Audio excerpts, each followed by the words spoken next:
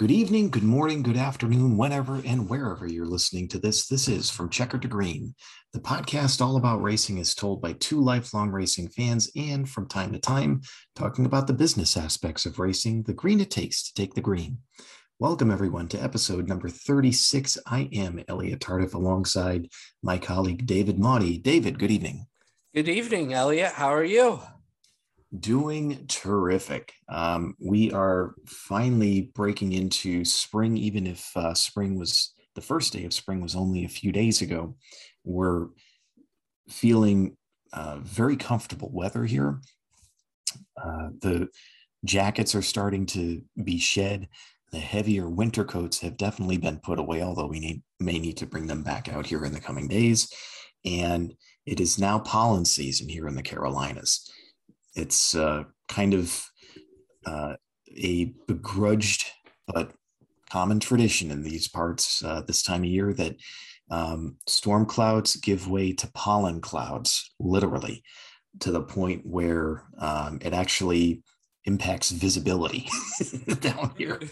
So if you suffer from allergies, this is not a fun time of year typically. And when I first moved here, I did not. But as time has gone on, I've started to feel it. And my wife, God bless her, she has allergies pretty bad. So it's not a fun time for her. And I think our son has them too, because we've noticed him having some effects this year from the pollen. So, but otherwise, it's a terrific time of year. And before we get into the late spring and summer, things get stormier and then they just plumb flat get hot. So enjoying the time now of more temperate weather while we have it. Yeah, it's been nice up here in New York. Let's just say spring has finally come. Temperatures are in the 40s, low 50s. We've had a couple days in the 60s. The nice thing is, it's been a little rainy. We had a little snow, but the nice thing up in New York State this year, in March around this time, it's maple season. And tomorrow I am actually, from when we're recording this, I'm actually heading out to Rochester, New York tomorrow to go meet up with a good friend from college. And we're going to actually have, we're going to meet at a maple farm, have a nice pancake breakfast with homemade maple syrup from the maple farm, and then walk the trail and watch the process. And, if you're ever up in New York State in March, stop by one of these local maple farms and watch how they actually take sap and make it into maple syrup. It is amazing. And you can find some really good maple syrup up here. It puts the stuff you buy in the store to shame. Very cool. Very cool. I'm a big fan of maple syrup and an equally big fan of scratch-made pancakes, and especially from small farms and restaurants like that. So I may have to check that out next time I'm up there. But speaking of really sweet, the racing in the last couple of weeks since we've been on has been sweet itself, and also substantive. We've had a lot of big racing and really important races that have happened here the last couple of weeks. And let's jump right into it. We had the Formula One kickoff in Bahrain this past weekend. We had IndyCar in Texas. We had the Cup Series at Vegas and Phoenix. They also had the much vaunted restrictor plate race at Atlanta. And we're going to get into that actually in our spotlight segment tonight. But let's go ahead and take the checkers and let's jump right into it, starting with the Formula One Series race in Bahrain. And David, we talked about the preview of the Formula One 2022 season, and our expectation was that it would be that Lewis Hamilton was going to run roughshod over everybody, but that we were also looking for Charles Leclerc and Ferrari to do some big things this year. And the results of the first race were in line with our expectations, but at the same time, some huge surprises. So tell us more about it.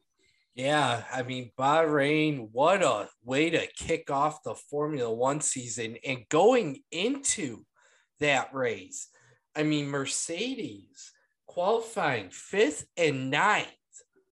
I mean, the first race of the year and Hamilton's fifth and Russell ninth, and we know it. And for the first time in a while, Max Verstappen said, I'm going to carry the number one on my race car this year as I'm the champion.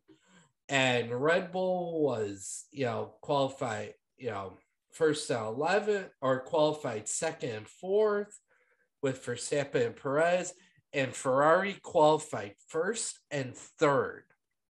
Now, Charles Leclerc showed some promise last year of taking the pole in a few races. Monaco, he had it and then he crashed, and that was it in qualifying. But let's just say it was a thrilling race from the beginning. The green flew, and Charles Leclerc led from lap 1 to lap 131. Carlos Sainz took over from 32-33 when pit stops happened. Leclerc took it back over from 34 and led to the end.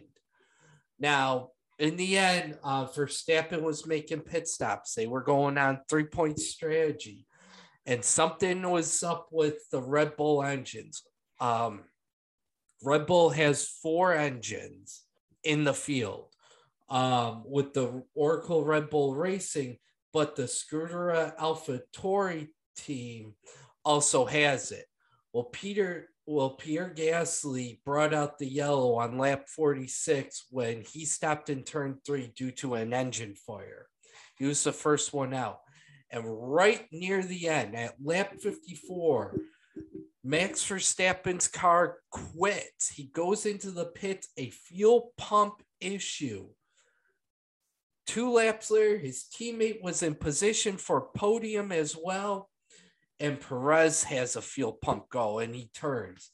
Well, that allows Carlos Sainz in Ferrari and Lewis Hamilton to move up positions, and yet to finish, it was Leclerc, Sainz, Hamilton, Russell, Magnussen for Haas, replacing Mazepin, who has been booted from Haas due to the conflict in Ukraine. Bottas, way to go, Bottas, after going to Alfa Romeo. He was 6th. Ocon was 7th. Tsunoda 8th. Fernando Alonso 9th. And Zhou, the first Chinese driver to ever race in Formula One, gets a top 10 in points. And Mick Schumacher, or you got top 10 and points. Other notables, Schumacher was 11th.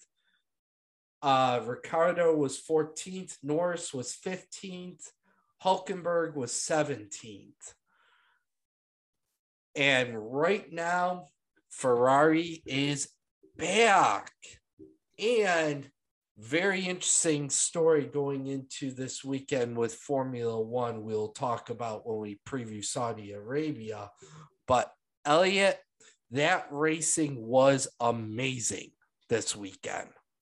It was. It was almost as though Leclerc and Ferrari heard our podcast on this subject and said, well, we'll take Hamilton coming back and still beat everybody on the racetrack anyway. And that's precisely what they did.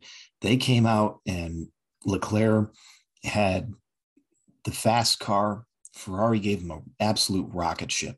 And Leclerc put it all together. He put it on the pole, kept the car clean all weekend. And when it came time to race, he put together a masterful drive and just simply drove away from the field. And you couldn't script a worse start to the season for Red Bull if you tried. They have good speed, and so they're going to be, something to watch all year. But having both cars retire with mechanical trouble within the last 2 or 3 laps, with with Verstappen at the very least, having a podium in sight. And I think Perez also had a podium slot wrapped up as well when his engine locked up and he spun in turn one. Yeah. Fuel pump. Yeah. It was, I mean, you can't, I mean, that's a huge hole for them to dig out of at this point in the season. And you have to wonder, okay, is this going to be a persistent issue with them all year? We shall see. But for Ferrari, they brought the noise, and I think they've established themselves as somebody, as a team, just as they have throughout the history of Formula One and other international motorsport. They're here, and they're going to be a force to be reckoned with this year. Oh, yeah. And Ferrari's back. I mean, it finally took them so many years, like at least 3 years, to get back on the high horse. And for them to do it, to get back, for Charles Leclerc to actually go out and win a race, and, you know, that's got to be a great feeling. And then you got to look, I mean, with Red Bull, they're already, if you take a look at the points, they're already 44 points in the hole in the Constructors' Championship to Ferrari, 27 to Red Bull, but Verstappen is already 26 in the hole to Ferrari. So he's good. What he's going to need is he's going to need a race, and this may be, Charles Leclerc has had issues with Monaco this year, in the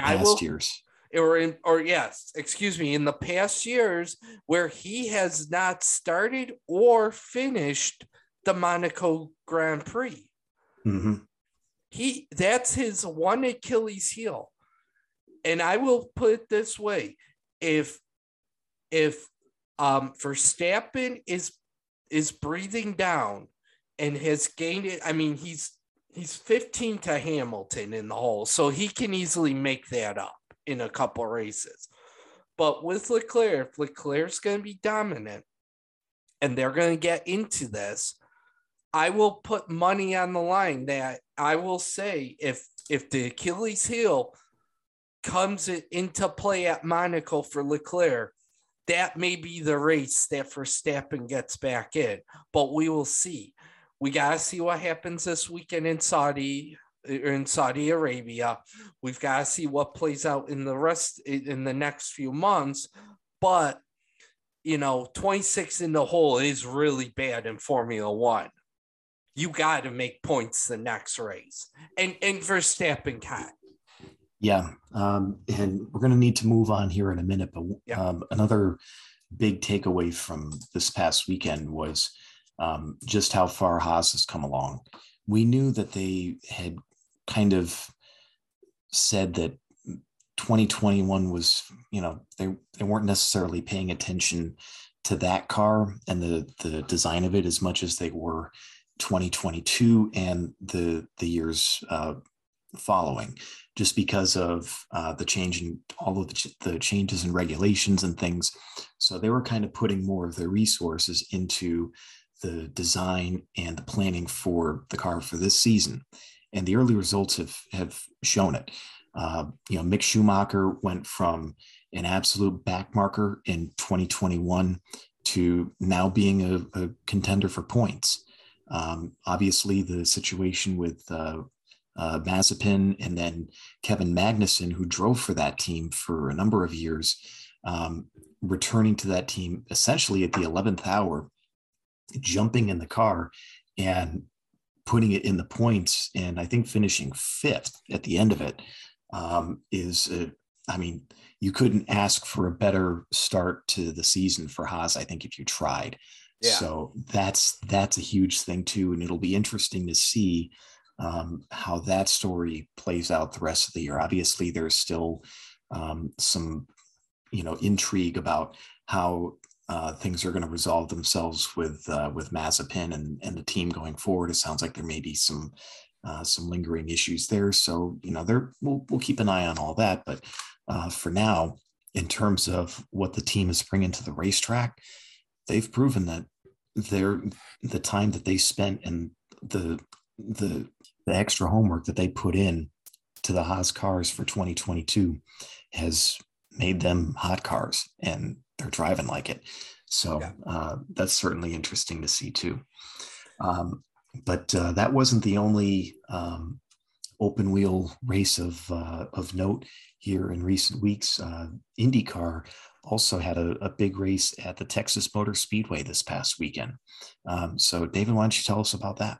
Yeah, and this was a thrilling finish in the end. So what Texas did, what IndyCar did, was they went based on last year and they widened the groove out. They actually took they actually scrubbed some of the PJ1 off the groove in the turns to winding it to get some 2-car lane racing. They actually had a practice session where the Indy cars could go, some of the Indy cars could go out there, run and get some rubber in that second groove. And so the race actually started a little bit earlier than expected. I was expecting to turn this on at 1:00, and when I did, they were actually already green. They were about 5 laps in. But yeah, it was so racing going on, but there was some really good racings. There was passing going on in the corners. Alexander Rossi had an issue. He went out lap 12 with a battery issue. There was an accident on lap 99 that involved the 51 of Takuma Sato. He had a crash. Kyle Kirkwood crashed in turn 4. He was having a really good day until he crashed. And then a 3-car accident in the end that involved Graham Rahal, Helio Castroneves, and the number 29 of Devlin Francesco. That was at lap 129. And they literally almost went green for the final 100 laps, a little less. And in the end, Scott McLaughlin had a really dominant day going on, but it was his teammate, Joseph Newgarden, using that new groove that they had to get into position, closed in on his teammate as lap traffic came up. And we talked about how that almost cost McLaughlin the win in St. Pete's. Well, it cost him the win in Texas, and Joseph Newgarden wins, beating McLaughlin by 0.067 on a pass on the outside to win it, coming out of 4. So it was a thrilling race at the end. McLaughlin finished second. He extends his points lead over Will Power by 28 points. Marcus Ericsson was third. Power was fourth. Dixon fifth. Jimmy Johnson, a really good day. Here's his oval experience coming in. He finished 6th after starting 18th. Palou was 7th. Pagenaud 8th. Ferrucci 9th. VK was 10th. Other notables, Pato O'Ward was 15th. Connor Daly was 18th. Sato finished 20th with his crash. Christian Lundgaard had a crash. He was 19th. Castroneves was 23rd. And Rossi was 11th. Grosjean was Rossi was 27th. Grosjean was 26th. But yeah, really good racing. Kyle Kirkwood showed some promise. Jimmy Johnson, unbelievable on ovals, showing why he was good as he was in NASCAR on the ovals. But yeah, it was, a little okay. We've got some final thoughts about this later in the show, but overall, it was a decent race.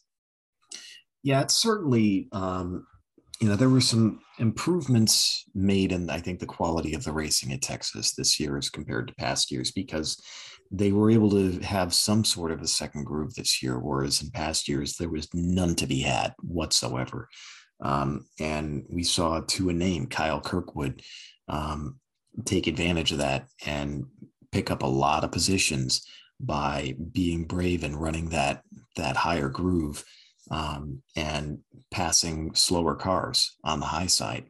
And that worked for him until he kind of got forced up by a car that kind of washed out a little bit in the middle of 3 and 4, and that put him well up into the PJ1, and there was no saving it at that point.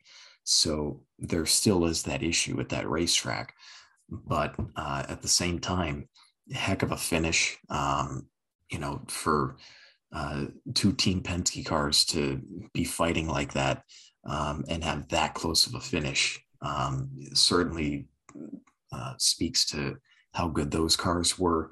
Just overall, I mean, you look at Team Penske, they were first, second, and fourth.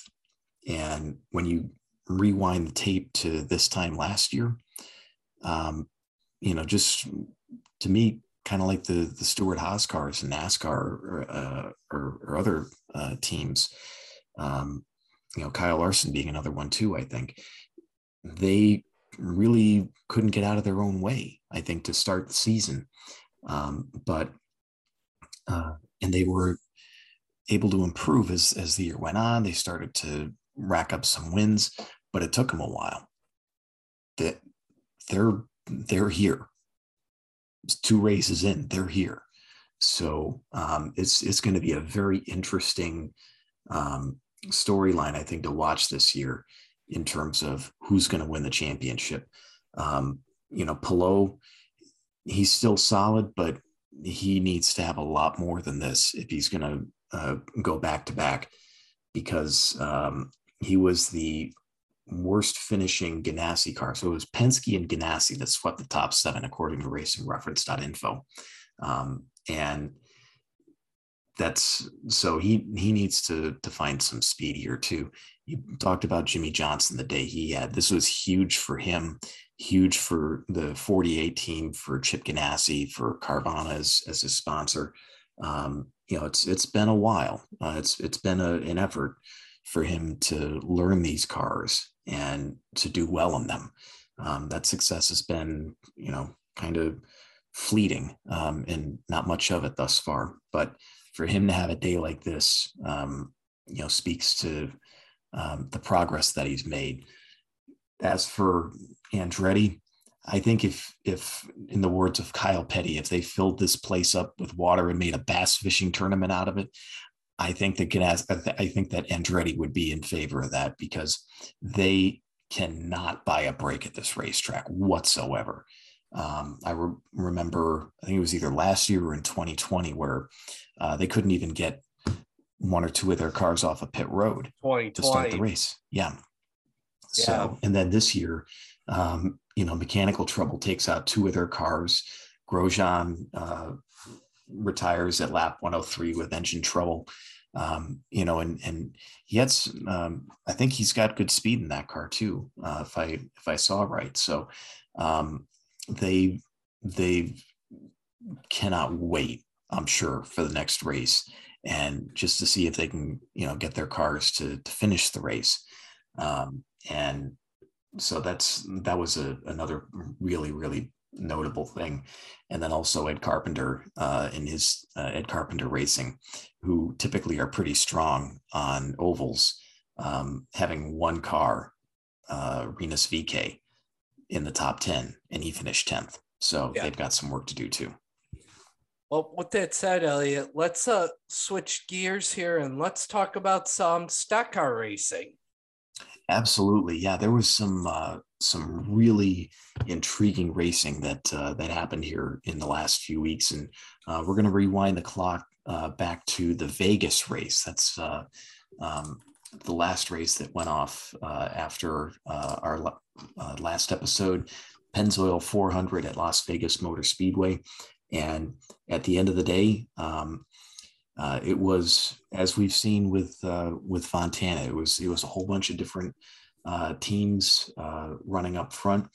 And this race will kind of seem more like the Chevys and the Toyotas were, kind of the main manufacturers competing for the win. And as a matter of fact, as you got towards the end of the race, it was Kyle Busch and Martin Truex Jr., both driving Toyotas for Joe Gibbs Racing, who were competing for the win.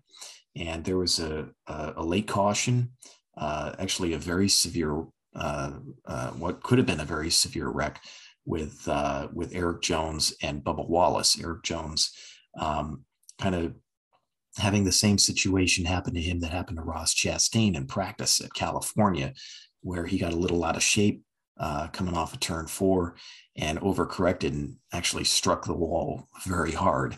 And in so doing, his out of control car nearly collected Bubba Wallace, but for some exceptional driving that Bubba did to avoid just drilling the 43 in the driver's side door. Even though it cost Bubba Wallace a good finish and did damage to his car, the alternative could have been far worse. But what came out of that was a late round of pit stops and some pit strategy, especially amongst the Hendrick Motorsports cars, to take 2 tires instead of 4, which is what Kyle Busch and Martin Truex Jr. did. And they used those 2 tires to their advantage and stayed out in the clean air and were able to hold off the Gibbs cars and the one of Ross Chastain as well, to make it a Hendrick 1-2 with Alex Bowman taking the win over Kyle Larson, Chastain. Kyle Busch fought back to finish 4th, and William Byron, the third Hendrick car, to finish in the top 5. Eric Almirola kept his top 10 streak going with a 6th place finish, Reddick 7th, Truex Jr. 8th, Chase Elliott 9th, and Christopher Bell 10th. Other notables, Kevin Harvick was close to the top 10, finishing 12th. Joey Logano was 14th. Corey LaJoie brought his Spire Motorsports entry home in 15th. The Daytona 500 winner, Austin Cindric, finished in 19th. Brad Keselowski finished 24th. Bubba Wallace finished 25th. And a few different wrecks. I talked about Eric Jones. Denny Hamlin retired at lap 219 with mechanical trouble. And among others that were caught up in wrecks, Chase Briscoe, Ryan Blaney, and Daniel Suarez. David, your thoughts on the Las Vegas race? I mean, it was a good race. Definitely showing that these types of tracks, just like what California was, it is a Hendrick, Hendrick's good. The Chevys run good there. Mm-hmm. I feel bad for Dag Hamlin because it is that sequential shifter. I mean, the learning curve, and he just put it in the wrong spot and just ground those gears up, and that was it coming out of, off a pit stop. And, but great racing. I mean, Bowman and Larson doing well, and Hendrick showing it. I think this is what that next gen car was supposed to do, was supposed to make the racing more exciting at these types of tracks, and it is. Yep. So yeah, really good. Yep. And we're going to talk more about that, especially with Atlanta here in the spotlight segment and the next segment. But after Vegas, they went to Phoenix to finish up the West Coast swing for the Cup Series. And this was an interesting race too. We talked about Chevys and Toyotas kind of being the main manufacturers that competed for the win at Vegas. Well, at Phoenix, the Fords came to party, and they were a factor throughout the day. Different drivers showed themselves to have a lot of speed. Ryan Blaney led early, according to racingreference.info. Joey Logano was up there. Chase Briscoe showed speed early. And as the race went on, it became a fight between Ryan Blaney in his team Penske Ford and Chase Elliott in his Hendrick Motorsports Chevy for much of the race until later on, as we got into the third segment, Chase Briscoe in his number 14 Stewart-Haas Ford found himself restarting on the front row after a really good pit stop and used the inside line, which on the restarts were typically not the preferred line, but he was able to use that inside line to his advantage and take the lead at lap 230, hold on to it for the next 58 laps, and then essentially lead the rest of the way, and took his first career win at Phoenix Raceway, holding off the likes of Ross Chastain for the second week in a row. Ross Chastain, a threat to win at the end. Tyler Reddick, another threat to win at the end. Both of those gentlemen fighting for their first career wins as well. Ryan Blaney, after leading 143 laps in the day, finished fourth. Kurt Busch brought his 2311 Toyota home in fifth. Kevin Harvick finishing a convincing sixth in the day. Kyle Busch seventh, Joey Logano eighth. Daniel Suarez coming back from a last place finish at Vegas to finish ninth for his Trackhouse Racing entry, and putting both Trackhouse Racing cars in the top 10 at Phoenix. Chris Buescher rounds out the top 10 for RFK Racing. Other notables, Chase Elliott brought home 11th. Almirola didn't finish in the top 10, but he brought it home 12th. Hamlin rebounded from his troubles at Vegas to finish 13th. Bowman, after his win at Vegas, was 14th. William Byron finished 18th. Austin Dillon finished in 21st. Brad Keselowski, 23rd. Only a couple of wrecks in this race. Martin Truex Jr. and then Corey LaJoie. Kyle Larson had a valve problem and retired at lap 239. David, your thoughts on Phoenix? I think Phoenix was really good racing. Definitely showed what the next gen car can do at a short track. Phoenix always brings great racing, and way to go for Chase Briscoe. You get your first win at Phoenix, and on top of that, you're the 200th driver to win a cup race in the history of NASCAR. So way to knock out two feats in one day, and that was good. I mean, that was amazing. I enjoyed it.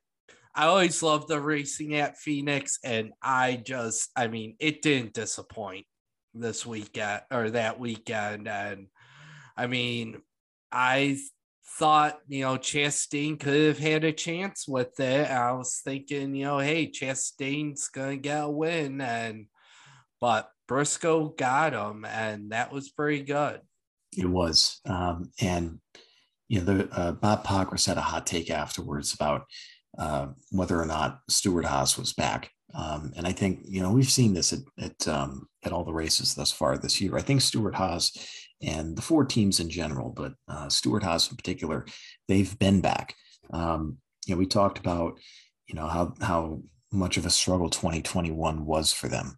And it didn't really seem like they panicked. They didn't make any sudden personnel changes or, any sort of knee-jerk changes. They just held a steady ship and, drove through the troubles that they were dealing with at the time and said, we're going to have a good time of it here in 2022. And thus far they have. To have the 14 car with a win and, potentially most likely locking himself into the playoffs. That's huge. To see the 4 car running up front as well and finishing top 10. That's big. Almirola having his string of consistent finishes to start the season too, during a season and a car where consistency doesn't really seem to be the readily available for all the cars. That's a big thing for him. And Cole Custer's showing some speed too.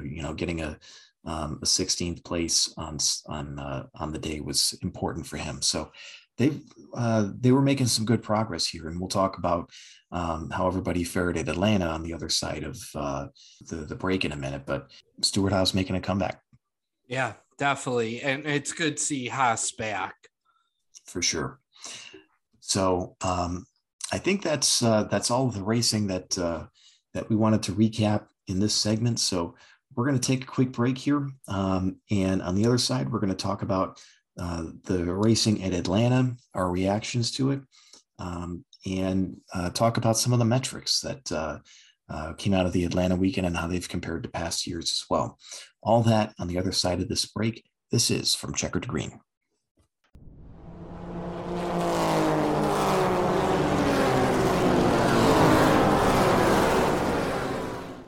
The From Checker to Green podcast will be right back. Do you want a topic to be covered or a guest we should have in a future episode? Well, you can drop us a line on Facebook, Twitter, or Gmail at CKRD, the number 2, GRN@gmail.com. Your feedback drives our content for future episodes.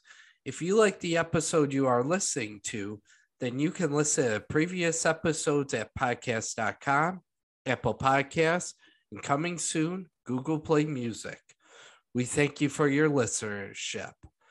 And now back to the From Checker to Green podcast. Thank you, David. Our spotlight this episode is going to focus on the much ballyhooed Atlanta race weekend for NASCAR, for all of the series, but the Cup Series in particular.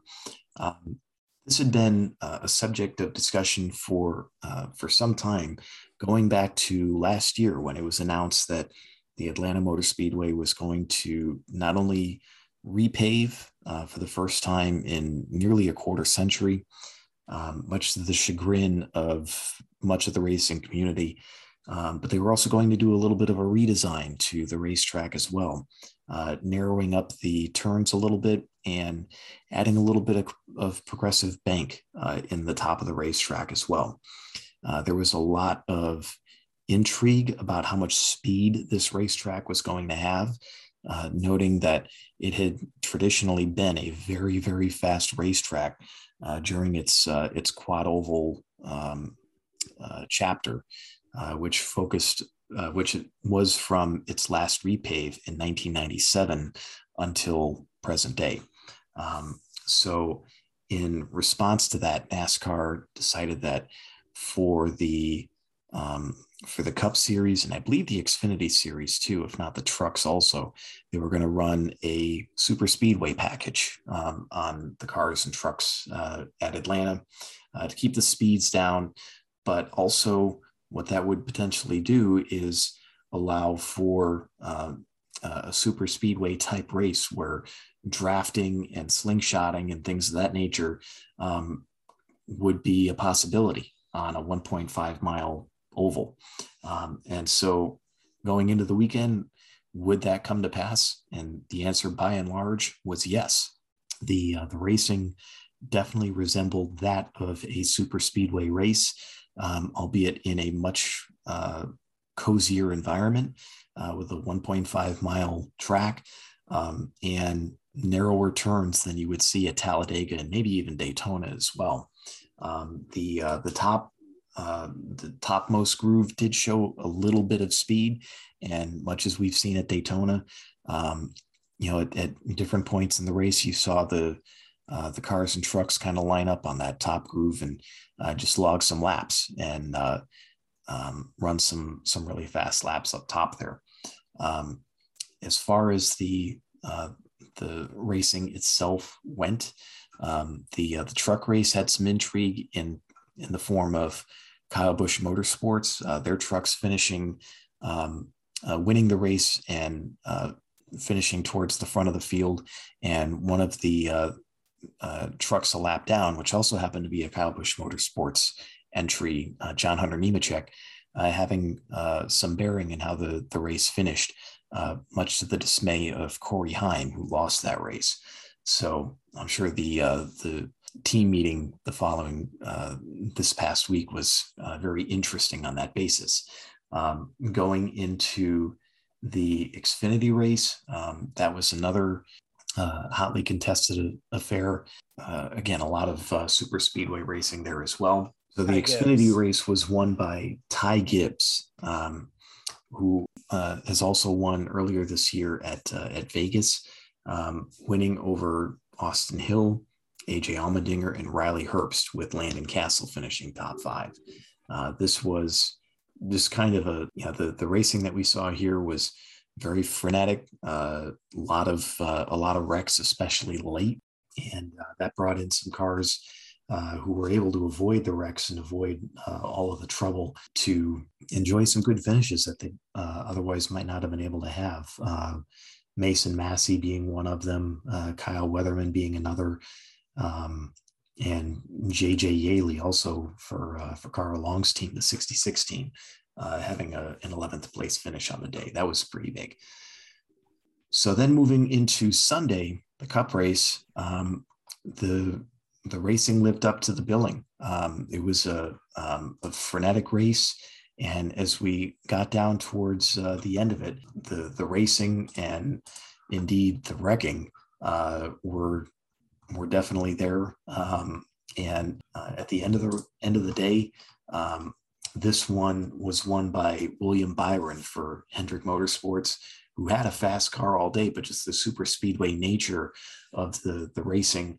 There were some comers and goers and different people leading laps during the course of the day, but Byron showing speed all day long. And at the end of the day, holding off, stop me if you've heard this name before, Ross Chastain in the one car, as well as Daniel Suarez, both Trackhouse racing cars finishing top five, Kurt Busch finishing third, Corey LaJoie in the Spire Motorsports entry finishing fifth on the day.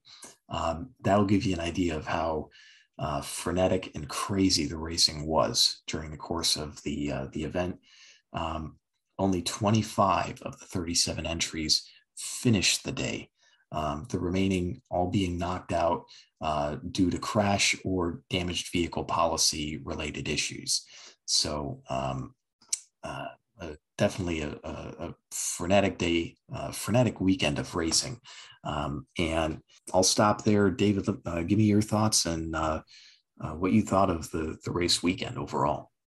I thought it was amazing. Like speedway racing, super speedway racing, a 1.5 mile quad oval. I mean, who would think that was going to work in the whole thought of, was it going to work? Was it not going to work? And it was a great showing. I mean, I'm looking at Racing Reference and 46 lead changes. And what they say that was a record, I think. That was a record, and they didn't barely touch that in both races combined last year. No. I mean, it was amazing. This is like what I said in the previous segment about Vegas and the next gen and what they needed to do to get, these tracks with better racing. They found it. I mean, let's go put the plans in Charlotte. Let's go put the plans in Texas. Any of these tracks that, these 1.5 miles that could probably use a repave. Heck, let's start getting a few more super speedway races with these. But then, but the other point I'm going to make here is this season, anyone can do it this year. Mm-hmm. I think this proved that anyone in this racing series in the Cup Series, has a shot at the playoffs. We may get to a point this year, if the trend goes that we're going to keep getting these different race winners, the trend may be going into Daytona. The cutoff race is and we've got more than 16 race winners. Which one's getting bumped out on points? That could possibly happen. but it was great racing. It was fun. It was thrilling. I know that I enjoyed it.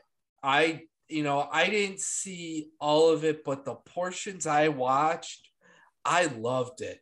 And knowing that they're going to Atlanta in July again for another race like this, I think it's going to be really interesting, and it's going to make it's going to be fun.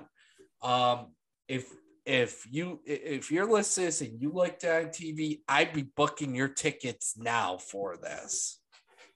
Yeah, and if you're going to go to the race, get them early, because it seemed like it was this race weekend at Atlanta, which, trying to get a well-attended event at Atlanta in the springtime has always kind of seemed to be a trouble, or always seemed to be a challenge, because of weather or whatever else. And the weather for the Atlanta race couldn't have cooperated any better. It was a Chamber of Commerce day, and the weekend writ large. So they had a really, really good turnout, in particular for the Cup race on Sunday. That's huge. Being able to get everybody to come back. And they also had it big on TV. You got to think, they went out here. I've got the TV ratings pulled up, and this is by Andrew Krask on racer.com. Now, think of this. They were going up against March Madness. They were going up against the second round tournament games, which proves to be, some thrilling matches going on. And here's what they got. NASCAR's return got a 2.36 Nielsen rating and 4.003 million viewers for Sunday's afternoon Cup Series race. That's up from last year when it was 2.21 and 3.72. It was slightly up from Phoenix, which was 2.33 and 3.91. And here's comparison to Formula One, which got 0.75 and 1.35 million, which Formula One was actually up from their Bahrain opener. They were actually almost up 0.25 and, almost went up a quarter in viewership, percentage-wise. But then the IndyCar season had a 0.62 with 954,000 viewers, which definitely was up from the doubleheader. If you combine the two doubleheader races together, you would have, and lumped those into a 1 hour weekend, you probably got a point, you had 0.22 for each day. Combined together, you probably get, and you averaged it, it was down quite a bit and viewership was down. It was definitely up for this, but man, the viewership for NASCAR, I think they hit on something when they did the LA Coliseum, and their viewership is up. So whatever NASCAR's doing, they finally found the key to get people back. Well, they generated some really good excitement with the Clash of the Coliseum, and they've been able to kind of carry that through the first part of the season thus far. And, external circumstances that sometimes have worked against them, and I'm thinking of the weather in particular, have been working with them this year thus far, which has been absolutely critical. And the only hiccup in the weather they had was Friday. And so what did they do? They said, well, we really got to get practice in. So they scrapped qualifying. Yep. Now, it is, the feedback was amazing. Even the drivers enjoyed it. They just said, some had frustration with the car. Some of them Kyle Busch. Joey Logano. Here's what Chase Elliott said. He goes, it was crazy for sure. Hopefully it was fun to watch because I felt like it was wild from my seat. It was very much so like Daytona or Talladega. Just try and position yourself there at the right spot and hope it goes your way. Busher says the pylon looks better than our race, probably, but it was a hard fought race. I mean, scary moment at the end when Bubba Wallace had that rock, but glad to see he was okay.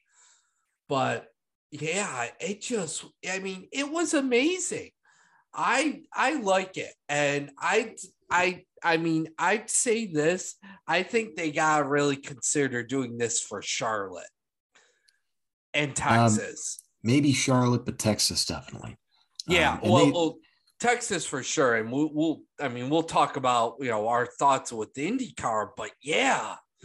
I mean, well, the only thing to think about is it's important to think about the length of time that races like this are going to be possible at Atlanta to a name, because the reason being this time around was because of the newness of the pavement and the amount of grip in it. When we move forward 3, 4, 5 years, we're probably not going to be racing like this there. And I would dare say that we're going to be moving back to the typical Speedway package, which is 670 horsepower and 4-inch spoilers. And I'll be very curious to see what this package looks like in July in the heat of summer here in the Southeast. It makes me question whether or not the heat in the racetrack and the attendant reduction in grip is going to be to the point where they can't draft in packs of 2 wide, 3 wide racing like they did this past weekend across all the series. And if it's not that, then are we going to go back to these really spread out, I would argue, pretty boring races that we saw in the low horsepower, high downforce era of the last couple of years? Well, you're right on that. That does make you wonder. Yes, as the track has aged, and we've seen that happen with Daytona. We've seen that happen with Talladega, where eventually, the tracks, and we see it with all the tracks, that eventually the surface gets down and gets a little wear in it, and they end up going back to the old style. Crap.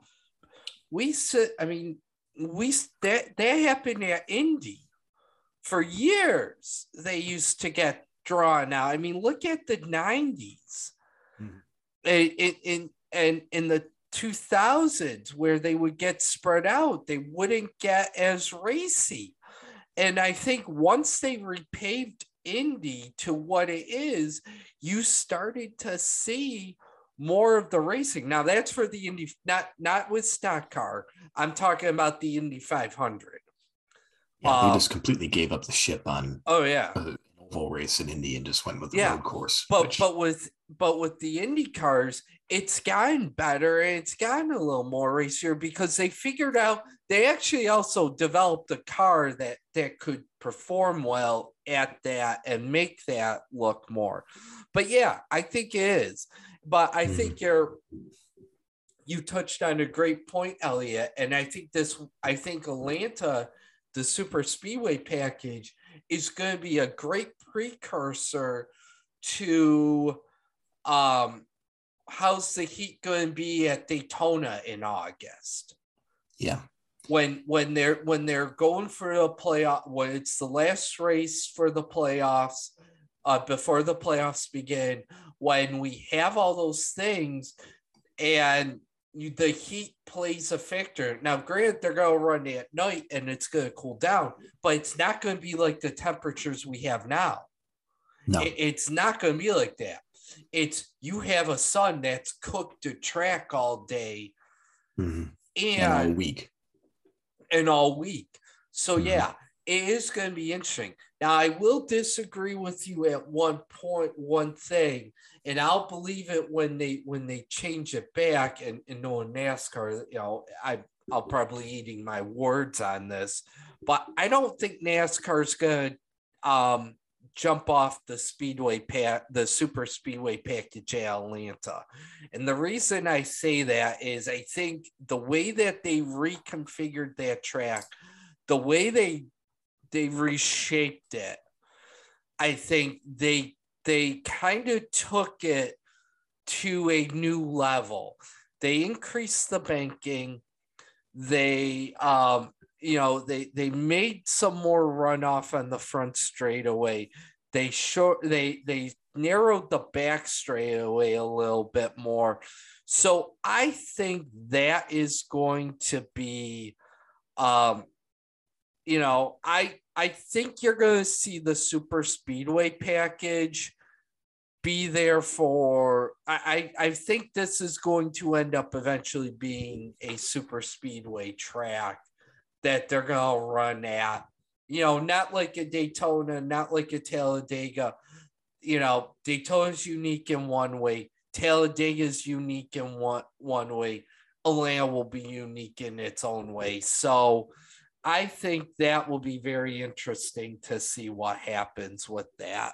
But I'll eat my own words with hot sauce on it and ghost peppers and all that if next year they're back to the regular low downforce package.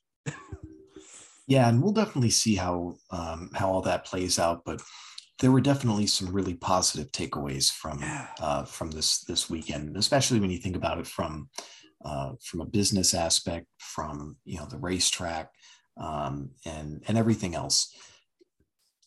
We've talked about the difficulty of getting fans there. The fact that you had a strong in-person attendance, according to some notes here from the Sports Business Journal on March 21st, they talked about the infield being packed, right? And the grandstands, they were pretty healthily attended as well. So you're talking about, David, I think you noted this in talking about the ratings. You're going up against a lot of other big events, not the least of which is the NCAA tournament. And you have people coming out and making a day of it, especially if you're on the infield. You're there for pretty much the entire day, right? If not the entire weekend. So, this is the Southeast. There's a lot of big name schools down here at SEC, ACC, that, there's a lot of interest in. And for this many people to come out to a racetrack that, again, this time of year, historically, it's been a challenge to get a really good attendance figure. Speaks to the job that they did, drumming up interest, and also the job of the race cars to be able to, and NASCAR and the drivers to be able to put on a race that would live up to expectations. And I would agree that they did. Well, I think, you talked about the ACC games or the NCAA games, and you talked about the conferences, the SEC, the ACC, some of those conferences down there. But if you actually look at the games that were Sunday, you had Houston, Illinois, Ohio State, Villanova, and the big one that probably fell right around that time would have been Michigan State, Duke, and then Iowa State, Wisconsin, Notre Dame, Texas Tech. Miami, Auburn was much, much later. So that was down, that was about when the race was ending.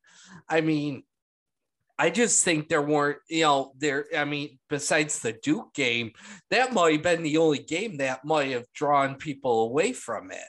So, yeah, you're right. For them to fill the stands, to get people there, especially a big weekend like that, where, it's March Madness. The only other weekend that probably would end up, two other weekends that would probably end up having viewership issues is maybe the Kentucky Derby and um and I would say the Masters golf tournament, just because it's the Masters, it's the prestige.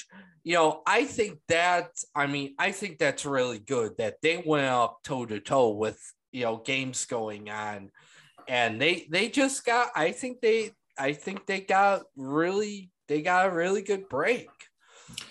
They did, and it's an important note though that the the ratings this year, and the improvement that was observed from year to year. Um, this came off of an all-time low in 2021 in terms of ratings for the spring race at Atlanta. They've gone, they've dropped precipitously, since even 2008. Right, they were running around a 3.6, 4, somewhere in there. This, according to FrontStretch.com and the compilation of ratings that they keep. And at one point, they were up as high as 5.6 in 2015, before dropping down to the lowest number in their records, which was last year at 2.21. This year, they came up to 2.36. So that's an improvement, definitely.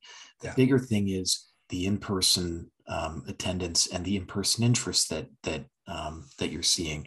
When you're building the in-person interest in the way that they did, then arguably the ratings themselves are probably going to be following as well on TV. So I think there's a case to be made for this weekend being a real positive and continuing to build on that momentum that the series is trying to put, especially the Cup Series with the new car and the new regulations and things.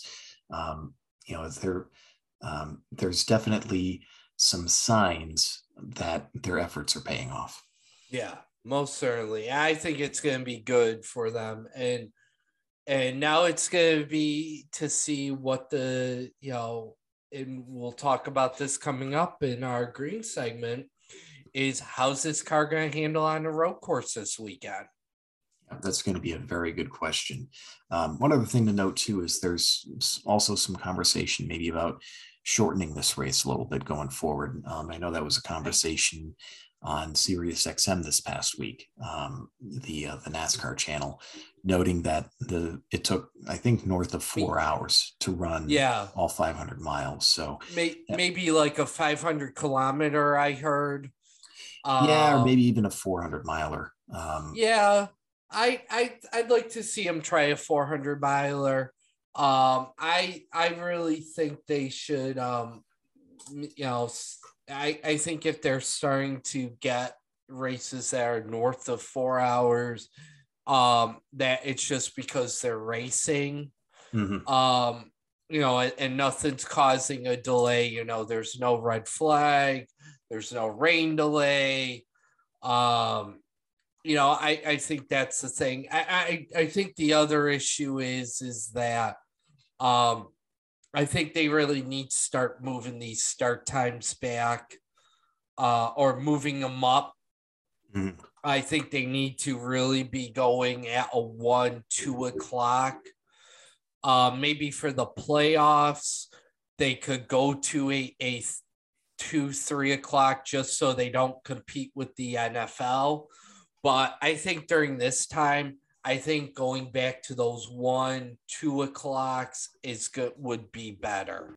Yeah, I mean, it's definitely a possibility. And it's worth noting too that, as a fan, it was very nice to be able to see I think the Formula One race was early on that morning. And then you had the IndyCar race during the midday, and then you were able to jump over to the Cup race in the afternoon. So that was nice to see. Yeah, that was definitely nice. So definitely some things to think about going forward, but certainly a lot of positives that came out of this weekend. And I think for NASCAR, for the teams, for the executives, for the track officials there at Atlanta Motor Speedway, I think there's definitely some a lot of positives that came out of this weekend. So we'll see what the future brings. But hopefully, for all involved, there's only more momentum and more positives to come. So we'll go ahead and wrap up our spotlight for this episode. On the other side of this break, we're going to go green. We're going to talk about this coming weekend at Circuit of the Americas in Austin. We're also going to talk about the F1 race at Saudi Arabia, already some early intrigue there, and then our final thoughts as well. All of that on the other side of this break. This is From Checker to Green.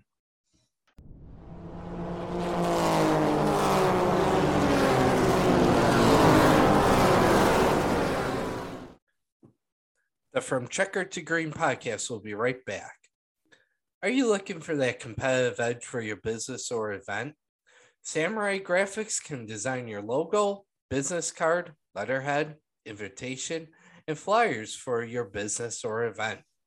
Samurai Graphics accepts different forms of payment and will give you that competitive edge you need. Contact Samurai Graphics on Facebook at Samurai Graphics 716@gmail.com. Samurai Graphics, your business solution. Now back to the From Checker to Green podcast.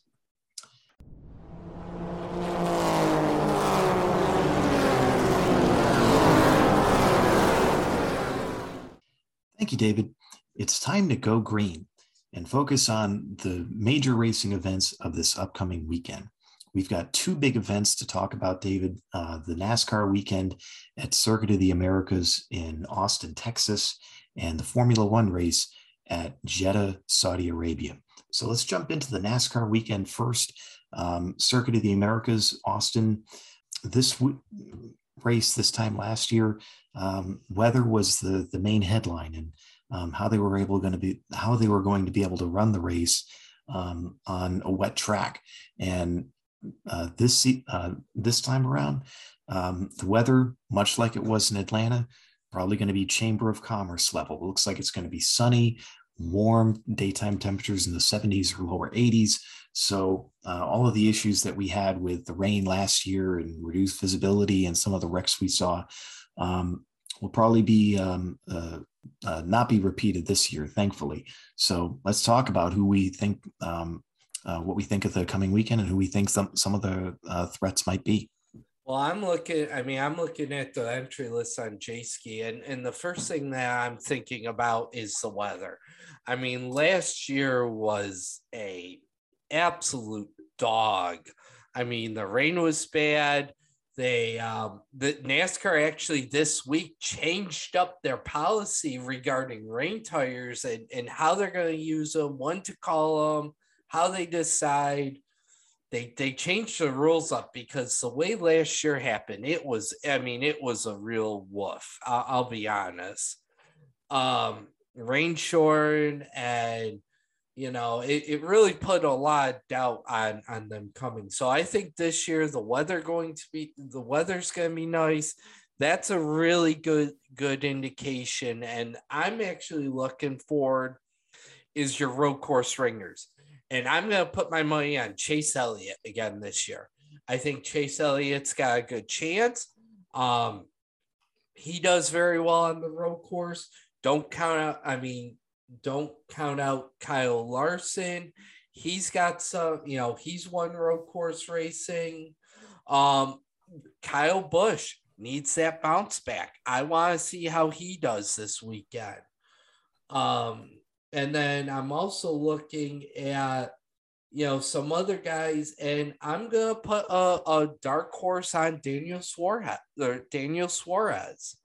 I think his background comes in handy for this. This would be a really good race for him to do well, and a very good race for Trackhouse to get a win at. So I'd like to see those guys. I also think Austin Cindric for the Blue Ovals could do well. He's had some good experience on road course racing, so I think any one of those guys would be very interesting to watch this weekend. Yeah, definitely. I agree with you completely, especially on Chase Elliott. he's definitely a threat to win anytime you go to any road course. He's definitely established himself as one of the premier road course racers of present day Cup Series racing. With that said, you talked about Austin Cindric, and his record in sports cars and other things. He's got a strong road course record, so he's probably going to be a threat this weekend as well. Looking up and down the list, there's some unique entries this weekend. You've got Loris Hezemans for Team Heseberg Racing, the 27. That's actually the car that Jacques Villeneuve drove the Daytona 500 with and had a solid day, solid finish with. Kaz Grala and the Money Team Racing team, the number 50, they're going to be at the track this weekend. Carl Long's team, Motorsport Business Management, is going to be running Boris Said, a fan favorite, in the number 66. That'll be interesting to see how they do. Andy Lally is also going to be making a return to action in the number 78 for Live Fast Motorsports. Those teams, I think, will be kind of a wild cards. I think if any of them get top 25s, that'll be a good day for them. Another team to think about too is the front row team, especially for Michael McDowell. We've talked about his super speedway racing prowess, but he's no slouch on road courses either. So that'll be another interesting one to watch as well. You talked about Kyle Busch. He's demonstrated himself to have a really solid repertoire, no matter which type of racetrack you go to. So he'll be one to watch. And then let's not forget, two notable racers from road course races last year. I'm thinking about Denny Hamlin and Chase Briscoe. Hamlin's looking to regain some momentum and try and shake off a very, very rough start to his season. And then also Chase Briscoe riding the momentum of his win from Phoenix. He's a solid on road course as well. It'll be interesting to see how he does. But in terms of who I think is going to be the main threat this weekend, I think you're putting your money on Chase Elliott. I'm probably going to go with Kyle Busch. He's looking to have to get his win and punch his ticket to the playoffs too. So I'm looking for him to get it done this weekend. Yeah. And one other thing before we talk a little about Formula One, I think the really key factor is that sequential shifter. How is that going to play this weekend in the road course racing? And that's because we've seen the issues with it on the oval tracks. Denny Hamlin, Tyler Reddick had an issue with it at the Coliseum. Mm-hmm. I want to see what the attrition rate will be just based off of that, because one of them someone had a mental lapse because they're still getting used to it. So I think that's going to be very interesting, and it'll be interesting to see how many cars end up because of that. Yeah, definitely. This being the first road course race of the season for these new Gen 7 cars, mechanical reliability is going to be a major headline to watch. So very good point there. Yeah. So let's go ahead and focus now on the Formula One race this coming weekend in Saudi Arabia. And already some early intrigue on that event. We're recording Friday evening, the 25th. They ran their first two free practice sessions today. And those events were marred by what was reported to be a missile attack on a oil depot not too far away from the racetrack, to the point where it was reported that the smoke from that attack and ensuing fire were clearly visible from the racetrack. And in fact, it led to some considerable discussion about whether or not the race weekend was going to be abandoned entirely. According to published reports, there was some considerable meetings that took place here just in recent hours, and it was decided that the race would continue. And any security concerns that the drivers had in particular appear to have been met, at least for the time being. There's some regional conflicts going on in that part of the world as well. In particular, the country of Yemen, which is just south of Saudi Arabia. There's different military factions fighting in that country, and the attack today appears to be a part of that conflict and being brought on to a very visible point. And there's been some question on Twitter in particular. I've been watching that channel very closely about whether or not they should even be there and racing this weekend. So we're keeping an eye on all of that, and we'll probably have more to talk about that in coming episodes. But for now, it looks like the race weekend will continue. And so, David, let's talk about who we think might be threats to win there this coming weekend. Well, I mean, once again, Leclerc is, first in the practice. He did have an incident today at the end. I mean, Verstappen second. I mean, Hamilton and Russell, they're not even cracking the top three in practice. But, one of the interesting things that did come out today, and I heard this on the morning show in WGR out of Buffalo, I was listening to it, is that F1 teams are stripping back paint on their liveries to save weight and kind of help the cars go a little bit faster. And that's because of the weight change that has gone this year, but they're stripping enough paint where it's going down to the carbon fiber. So if you see cars that have like black spots on them, that's where they've stripped the paint away. And that's just trying to help meet the minimum weight limits and get the cars to be a little bit faster. So that'll be a story to keep an eye throughout the year. But just looking at it, I think that this might be a race for Red Bull to bounce back, and that's if they don't have engines quit on them. I'd like to see Verstappen do well. I think Ferrari's going to be strong. Let's see where Mercedes qualifies. If they have if they're ending up in the back, again, like they did, they may, and things go well for Red Bull, they may have trouble cracking the podium. So it's going to be very interesting, but my eye is on Ferrari. Can Leclerc win? Are they the threat that they showed they are? Or was it just a fluke? And, can Red Bull bounce back is what I'm looking for this weekend.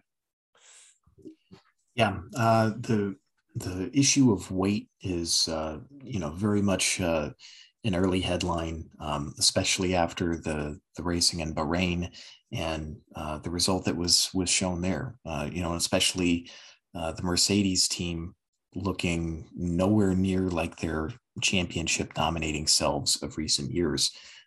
In fact, according to the GP blog, an article written on March 24th, Toto Wolff acknowledges that his cars, the Mercedes cars, are probably among the heaviest, and he also thinks that Red Bull may be in that same boat as well.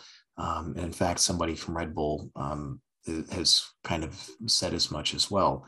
So the issue of, you talked about, teams trying to do away with paint to save weight where they can, at least for the time being, until they're able to work through their parts and car designs and things of that nature to see if there's anything that they can do. That's going to be certainly a hindrance for Mercedes, and especially you look at how they did versus Ferrari.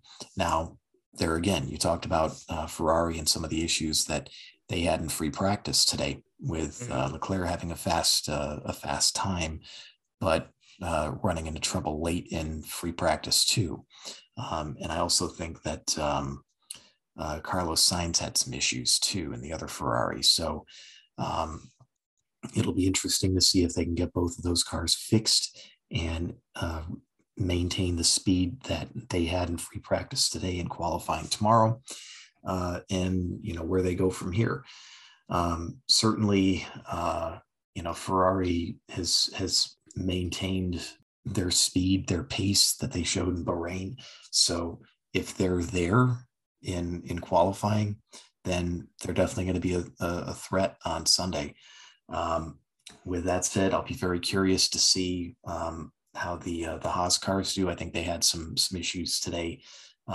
Schumacher, I think, was still kind of middle of the pack, but it'll be interesting to me to see if he steps up and is able to score some points this weekend, and whether or not they're able to get Magnussen's car in a place where he is consistently fast. Also, that'll be a good question mark as well. And then, can Red Bull last the whole race too? That'll be a big question. We did see, I think, Alpine have a good event in Bahrain. So, some of these other teams, whether or not they'll be able to maintain their momentum from Bahrain too, that'll be interesting to see.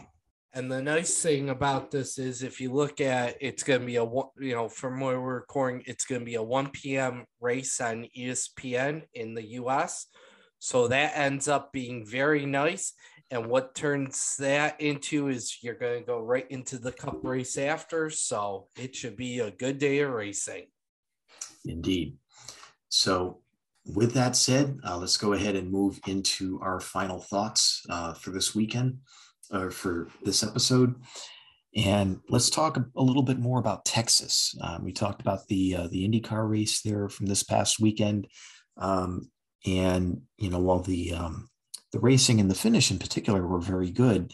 And David, I think you mentioned the ratings may have improved a little bit this year from last year. The in-person attendance at this race was, for lack of a better word, lacking.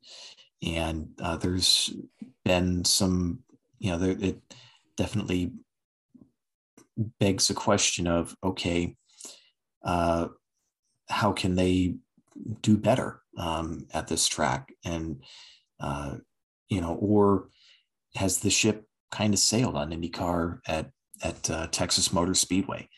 So let's talk about that. And one thought I'd like to offer first is kind of a take on something I heard on Sirius XM NASCAR Channel 93 this last week.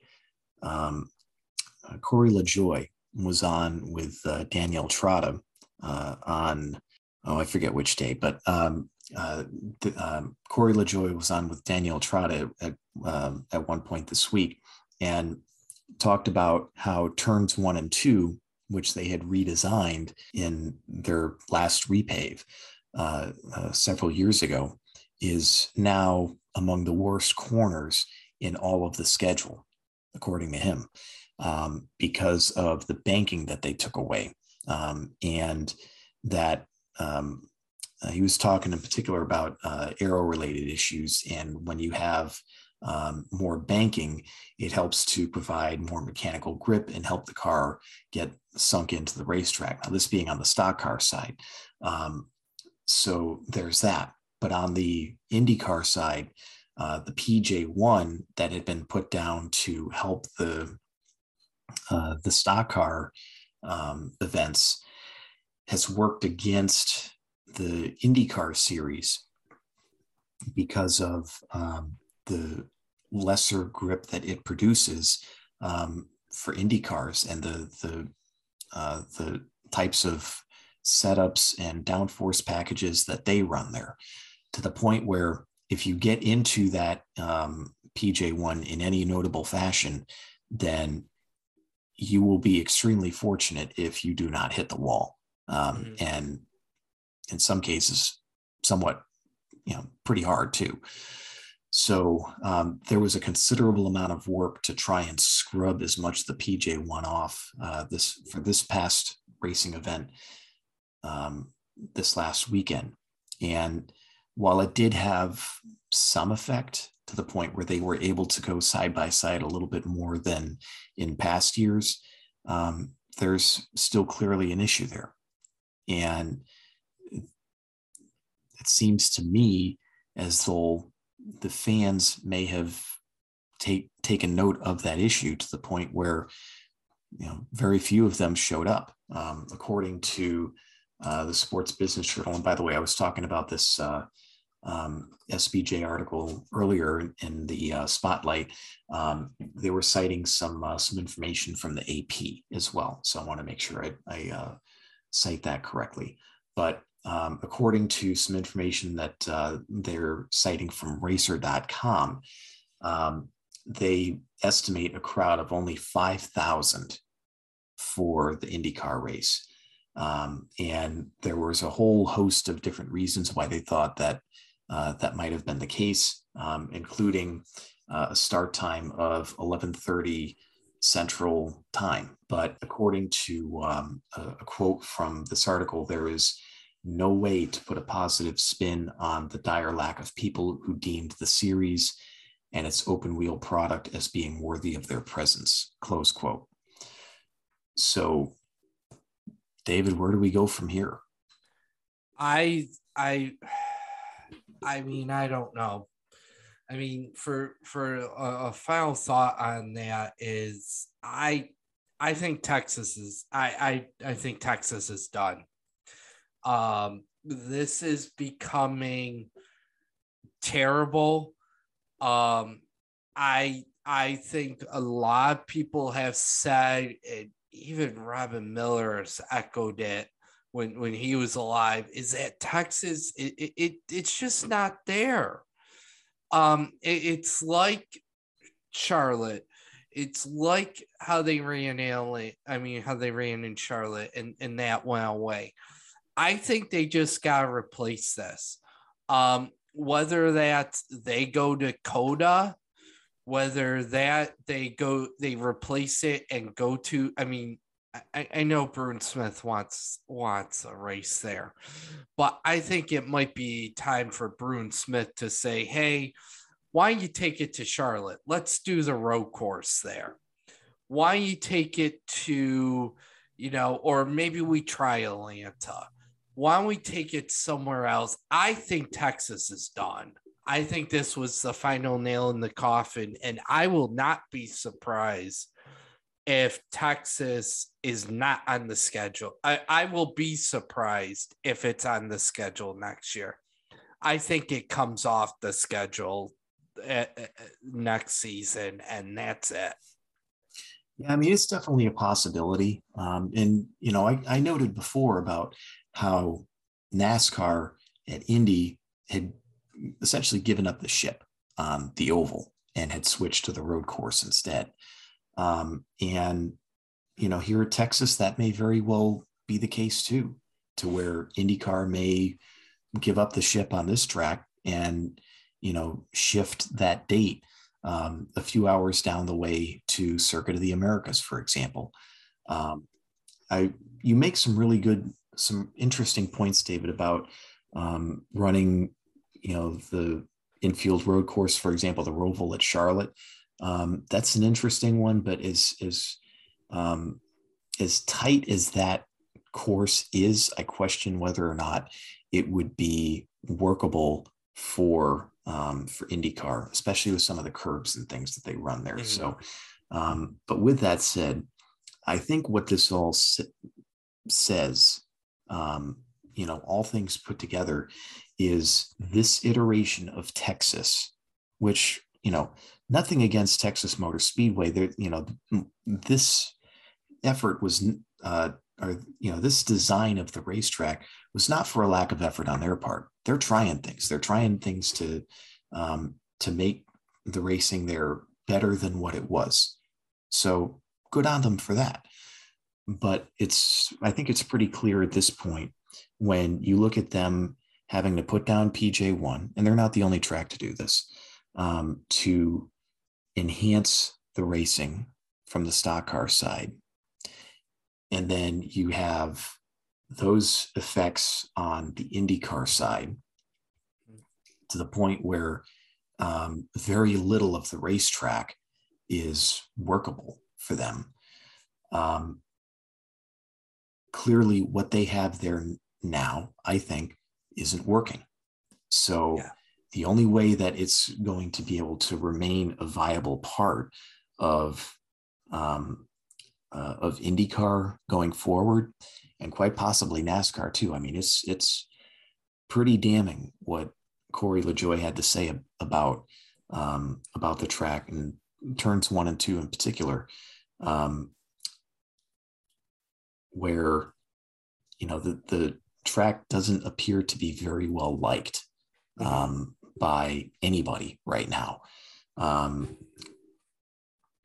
so with that in mind, it may be time for a significant change there, and possibly a redesign back to something akin to what it was when it was first built back in the mid-90s. Yeah, we shall see. But clearly, what is there now, doesn't seem to be very workable. Now, there's also a question too of, well, how good of a job did they do promoting this race? Because we talked about how well attended the NASCAR weekend was in Atlanta, and how big of a challenge it's been to get butts in the seats there before. And they got it done and then some this past weekend. They have, the Dallas-Fort Worth area, I think, might even be larger in population than Atlanta. And yet this was all that they could get for the IndyCar event. So, that begs the question of, okay, well, how much promotion were they doing?